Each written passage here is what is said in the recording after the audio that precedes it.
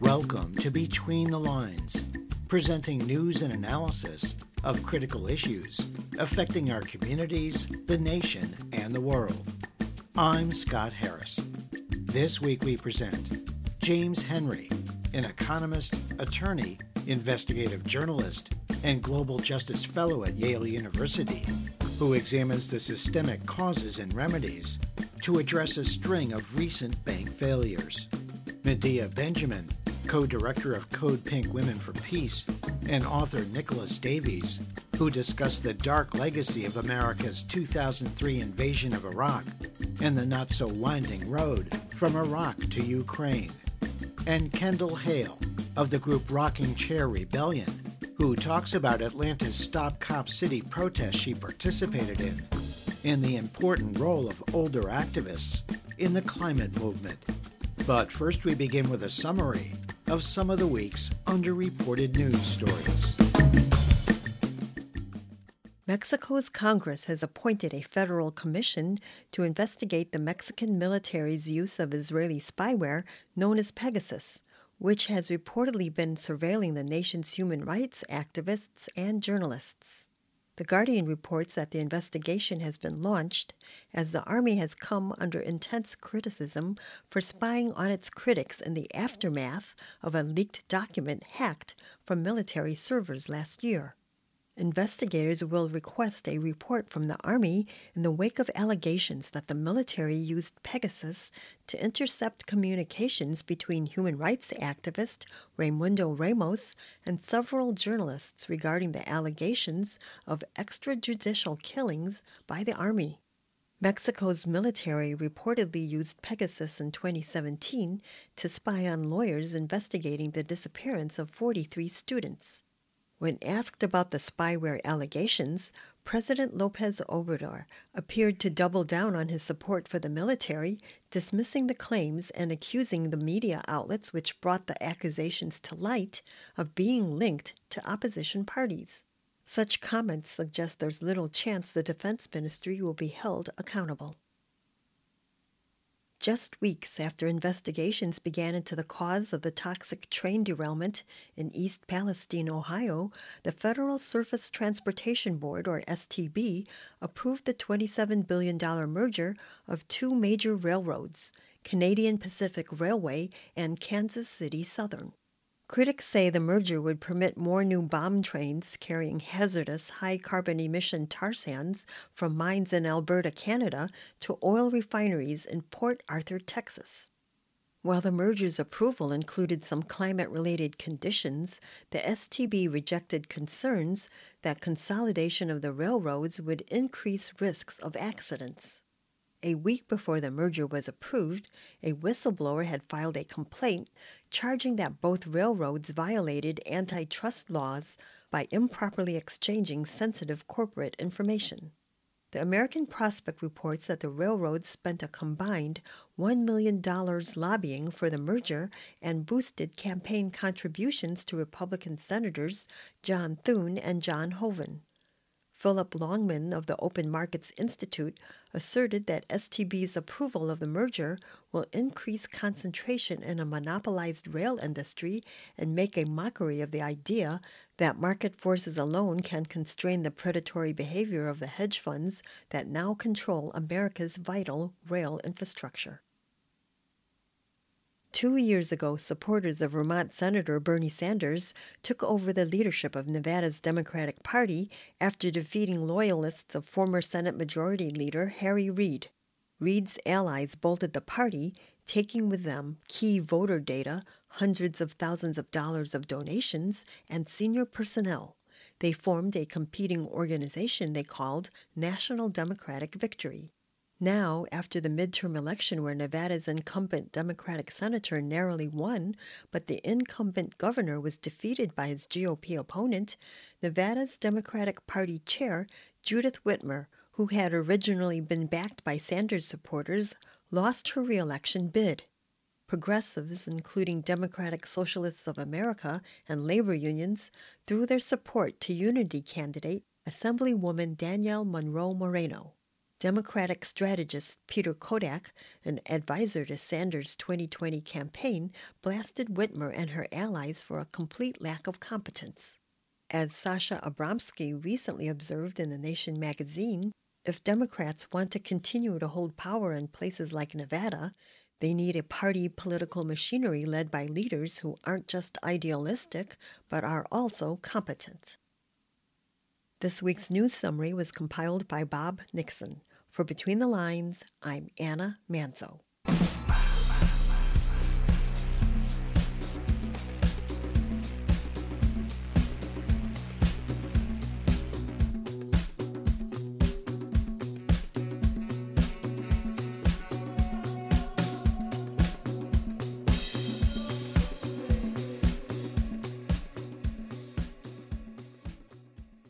On March 10th, the U.S. suffered its biggest bank failure since the 2008 financial crisis, when California's Silicon Valley Bank collapsed after their tech industry customers, hearing about the bank's huge losses, panicked and tried to pull their money out. Although the FDIC intervened and promised depositors they would have access to all their funds, confidence in the financial system was shaken and spread to other banks worldwide. Days later, a second U.S. regional bank, Signature Bank, was shut down.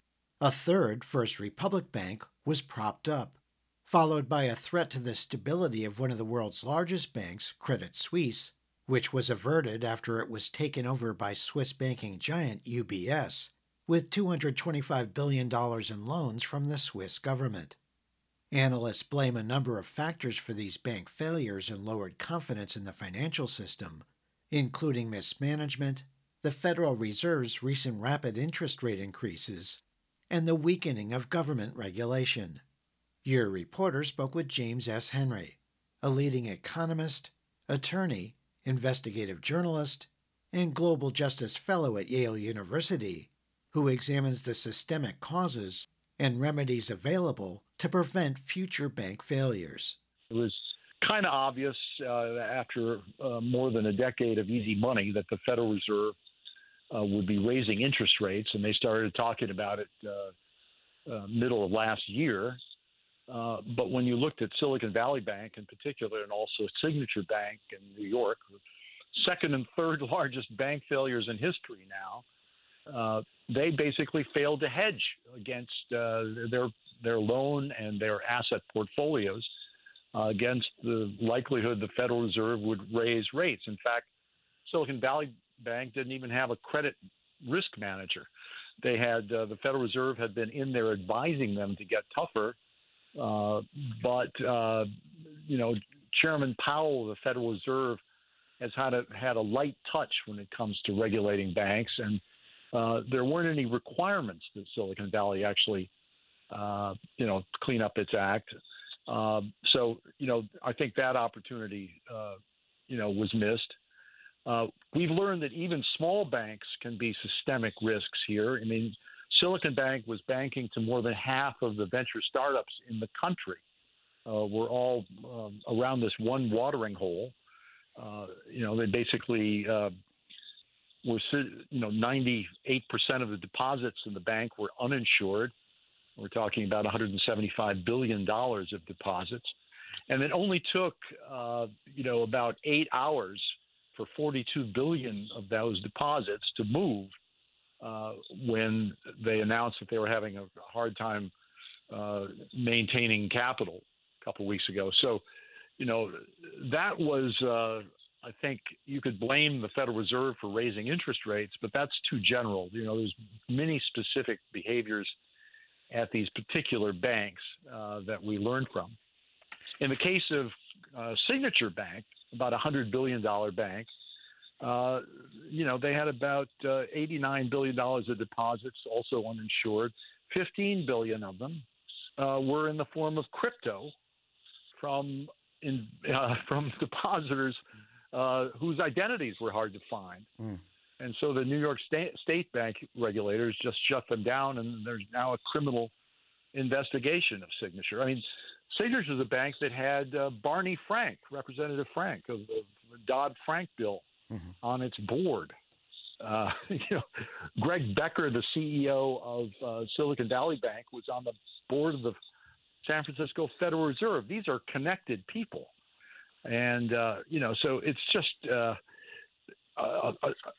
astonishing to me that these simple mistakes of lack of diversification, lack of hedging, ignoring the fact that small banks like this can have a strategic impact on a whole segment of the economy like venture capital, these basic mistakes were being made. They're not fancy mistakes at all. James, I did want to ask you about deregulation. Under Donald Trump's presidency, there was a bipartisan move to gut the Dodd-Frank Act, that regulation enacted after the 2008 financial crisis. As you look at that weakening of regulation, is it the congressional role right now to enforce stricter regulations, especially on smaller regional banks? Should that be the course of action going forward, do you think?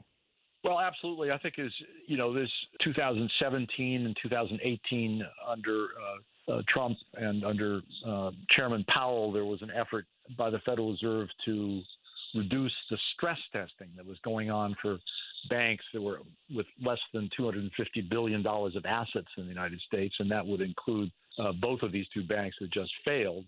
The Federal Reserve did show up on a informal basis, consulted with Silicon Valley Bank over the last 18 months, and found that they had many shortcomings in their risk management and their hedging systems. But they basically had no authority to order the bank to do anything. One of the key lessons here is that if you're a central banker and you're going to raise interest rates to fight inflation, especially after a long decade of quantitative easing and kind of loose lending in the economy, you have to realize that many banks have developed very bad habits. They are dependent on liquidity that you've been providing generously.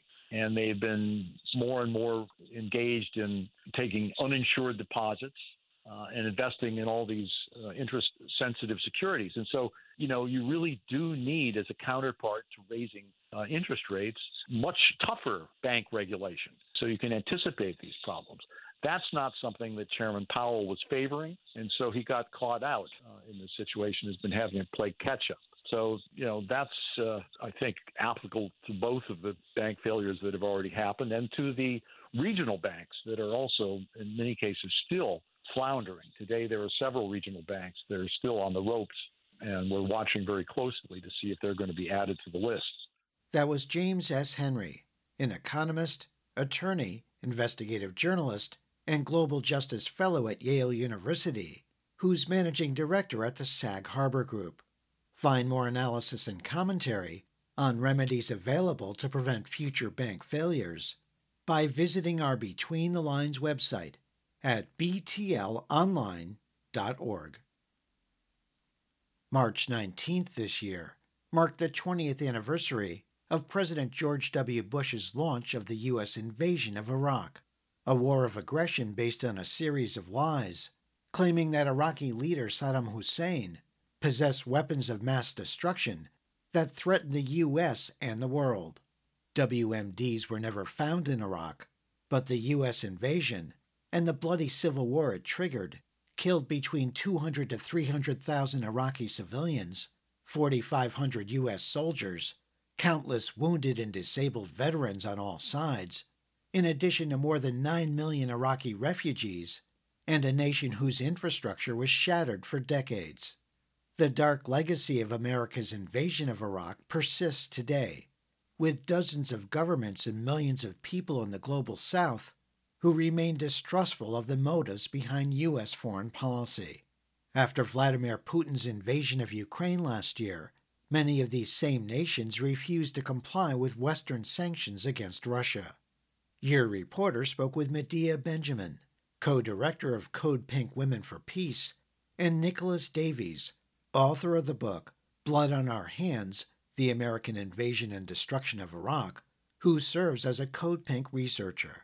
Here they discuss issues of accountability and double standards in international law, addressed in their recent article titled The Not-So-Winding Road from Iraq to Ukraine. I think it's important to recognize that those 20 years of war were so devastating to the Iraqi people, and that the American people really never understood how it created such upheaval, so much death and destruction, so much sectarian hatred, so much chaos and violence, and led to the explosion of ISIS. It was just devastating for the country. And while we know to the exact number how many American soldiers were killed there, we have no idea how many Iraqis were killed. And people don't realize that these kinds of interventions not only are devastating for the country, but they're devastating for the reputation of the United States. And I think that's one of the connections that we make in the article, that so many countries, particularly in the global South, are so disillusioned with the United States. One of the reasons is interventions like Iraq, where there is never any accountability. Nobody goes to jail for the crime of violating the sovereignty of another nation. And yet the U.S. is leading the pack in trying to charge Vladimir Putin with war crimes and trying to get the whole world to be against the Russians for violating the sovereignty of Ukraine. And we say that it's very hard when the U.S. has squandered its legitimacy to get countries, especially in the global South, to go along with the U.S. Thank you for that, Medea. Nicolas, what would you like to add in terms of this marking of 20 years since the U.S.-Iraq invasion and the current war in Ukraine? One of the tragic aspects of the situation we're in is that, in fact, the architects of the U.S. invasion of Iraq still wield enormous influence over U.S. foreign policy. None of the administrations that have come along since the Bush administration have really renounced the U.S. exceptionalism and the idea that the U.S. predominance in military power gives it the right to use that military power aggressively against other countries. We talked in our article about the roles of Joe Biden, who was then the chairman of the Senate Foreign Relations Committee, and Antony Blinken, who was then the staff director of the U.S. Senate Foreign Relations Committee, in ramming through the Senate approval of the war by failing to call any anti-war voices to the committee hearings and essentially shutting down any questioning of the neoconservatives' plan to invade Iraq. I did want to turn back to you, Medea, as you mentioned the peace proposals and the sentiment calling for an end to this conflict in Ukraine. Many peace groups like Code Pink, as well as governments in the global South, are calling for diplomacy to end the war in Ukraine. And China has recently proposed a peace plan, although it's vague on specifics. There is a growing sentiment that the United States should get on board and try to end this war rather than to fuel it. But the United States' objectives in Ukraine were made pretty clear when Defense Secretary Lloyd Austin said the U.S. goal in Ukraine was to weaken Russia militarily and economically. So it seems that they're pretty upfront about not wanting to end this war anytime soon. What's your view of what should be done in terms of pressure from the U.S. people as well as the people of the world to end the war in Ukraine? I think all parties have to be pressured to go to the negotiating table. And I'm sure that China is pressuring Russia right now with the visit to be more open to negotiations. And the framework for peace that the Chinese put forward is really just I think, initial putting out on the table some of the general ideas to start talking. It wasn't rejected by Zelensky. It was rejected by the United States, who said that China is in no position to act as a mediator. Well, They just successfully mediated between two longtime enemies, Iran and Saudi Arabia. So they certainly are starting to set a trend towards being peacemakers. It is unfortunate that the U.S. keeps rejecting these proposals and doesn't put forward a proposal of its own, doesn't talk to the Russians. So we don't live in Russia. We don't have a way to pressure Vladimir Putin. We live in the United States, and our job is to pressure our members of Congress and the White House. That was Medea Benjamin, co-director of Code Pink Women for Peace, and author Nicolas Davies. Find a link to their recent article titled The Not-So-Winding Road from Iraq to Ukraine by visiting our Between the Lines website at btlonline.org.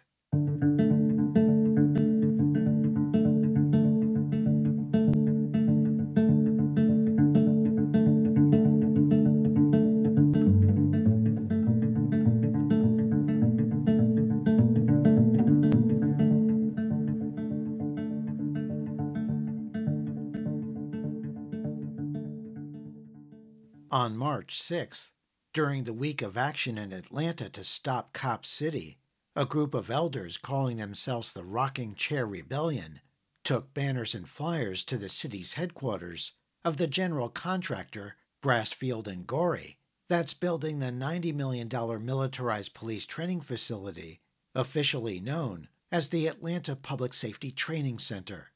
The elder activists spent the day visiting 5 other Brassfield and Gorey construction sites to speak with construction managers and workers.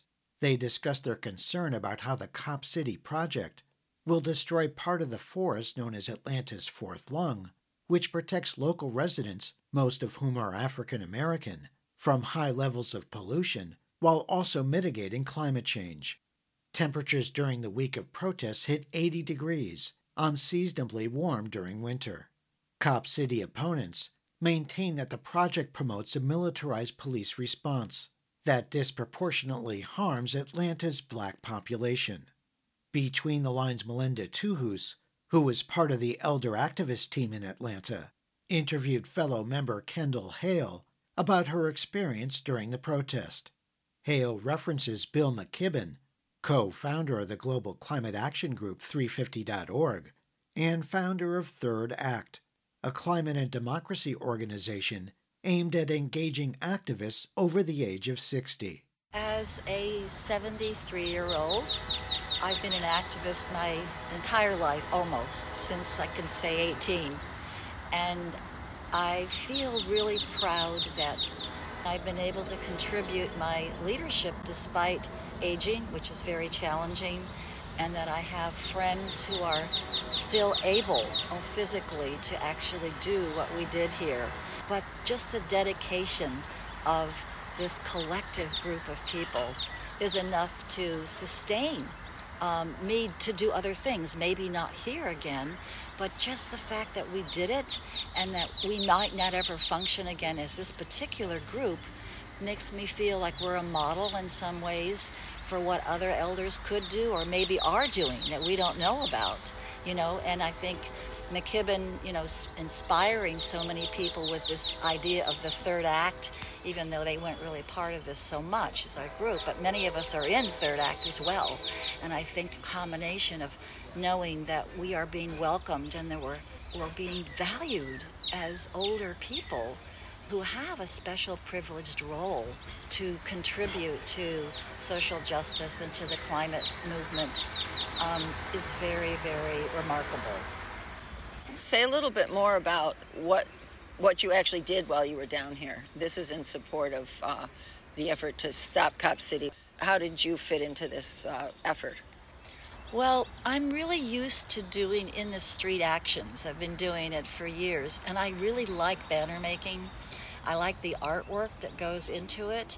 I think that it's really effective when you have that skill and you can stand out in front of lots of cars and pedestrians. There weren't a lot of pedestrians, but Atlanta has a lot of cars, so we did get viewed by a lot of people.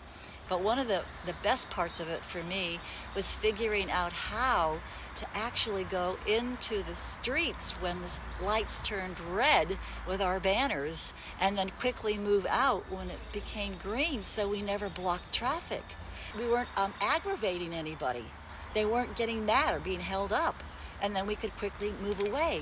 And I think that's that kind of thinking, that kind of creative thinking about how you educate people quickly and then you could pass flyers out without irritating the public. Because you don't want the blowback. You don't want people to just look at those nutcases. I'm trying to get to a hospital, or I'm trying to get home, I'm trying to get to work. And going onto the sites and picking these sites out that took a lot of scouting to figure out where these plants were and who gives the money to this, and just having the courage to know, we could get arrested, but we didn't. And we were careful and strategic and maybe lucky. So it was all good. What's the next step? What do you think might be in store for elders? I think we need to keep ourselves very healthy and strong, because it's difficult to do this if you're physically disabled, and it's painful. It can be very painful to do this kind of work on the streets sort of thing.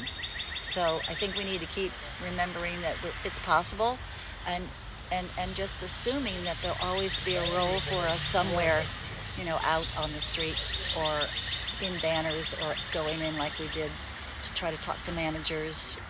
I think there's a great role for maybe not this particular type in Atlanta, but just to keep our ears, to the ground and know where we can move in the future, because young people are going to be facing a lot of challenges, as things go forward, and that we need to just get some allies there and see if it's worth it, and try to analyze it and be, critical and thinking about whether it's a good thing for us to do, and being cautious of our age and our limitations, but our wisdom and our experience, and particularly nonviolent civil disobedience, I think, is the only way forward.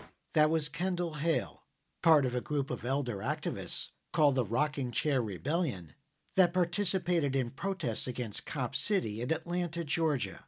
Learn more about the Stop Cop City protests and the role of older activists in the climate movement by visiting our Between the Lines website at btlonline.org.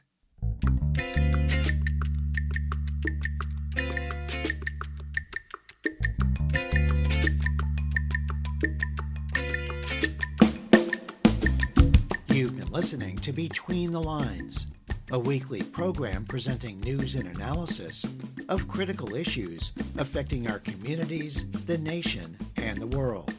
Between the Lines is produced and distributed by Squeaky Wheel Productions. If you have suggestions for topics and guests, please contact Between the Lines through our website at btlonline.org, where you can hear our current and archive programs and streaming audio, and support our show. There you can also subscribe to free weekly podcasts, program summaries, and interview transcripts. Follow us on Facebook at Between the Lines Radio News Magazine and on Twitter at BTL Radio News. Thanks for listening on WXOJ in Florence, Massachusetts, WOZW in Knoxville, Tennessee, WXDR in New Orleans, Louisiana, dozens of other community radio stations across the U.S. and abroad, and wherever you get your favorite podcasts. Our theme music was written by Richard Hill and performed by Nicolas. This week's program was produced by Susan Bramhall, Mary Hunt, Anna Manzo, Bob Nixon, Melinda Tuhus, and Jeff Yates. For Between the Lines, I'm Scott Harris.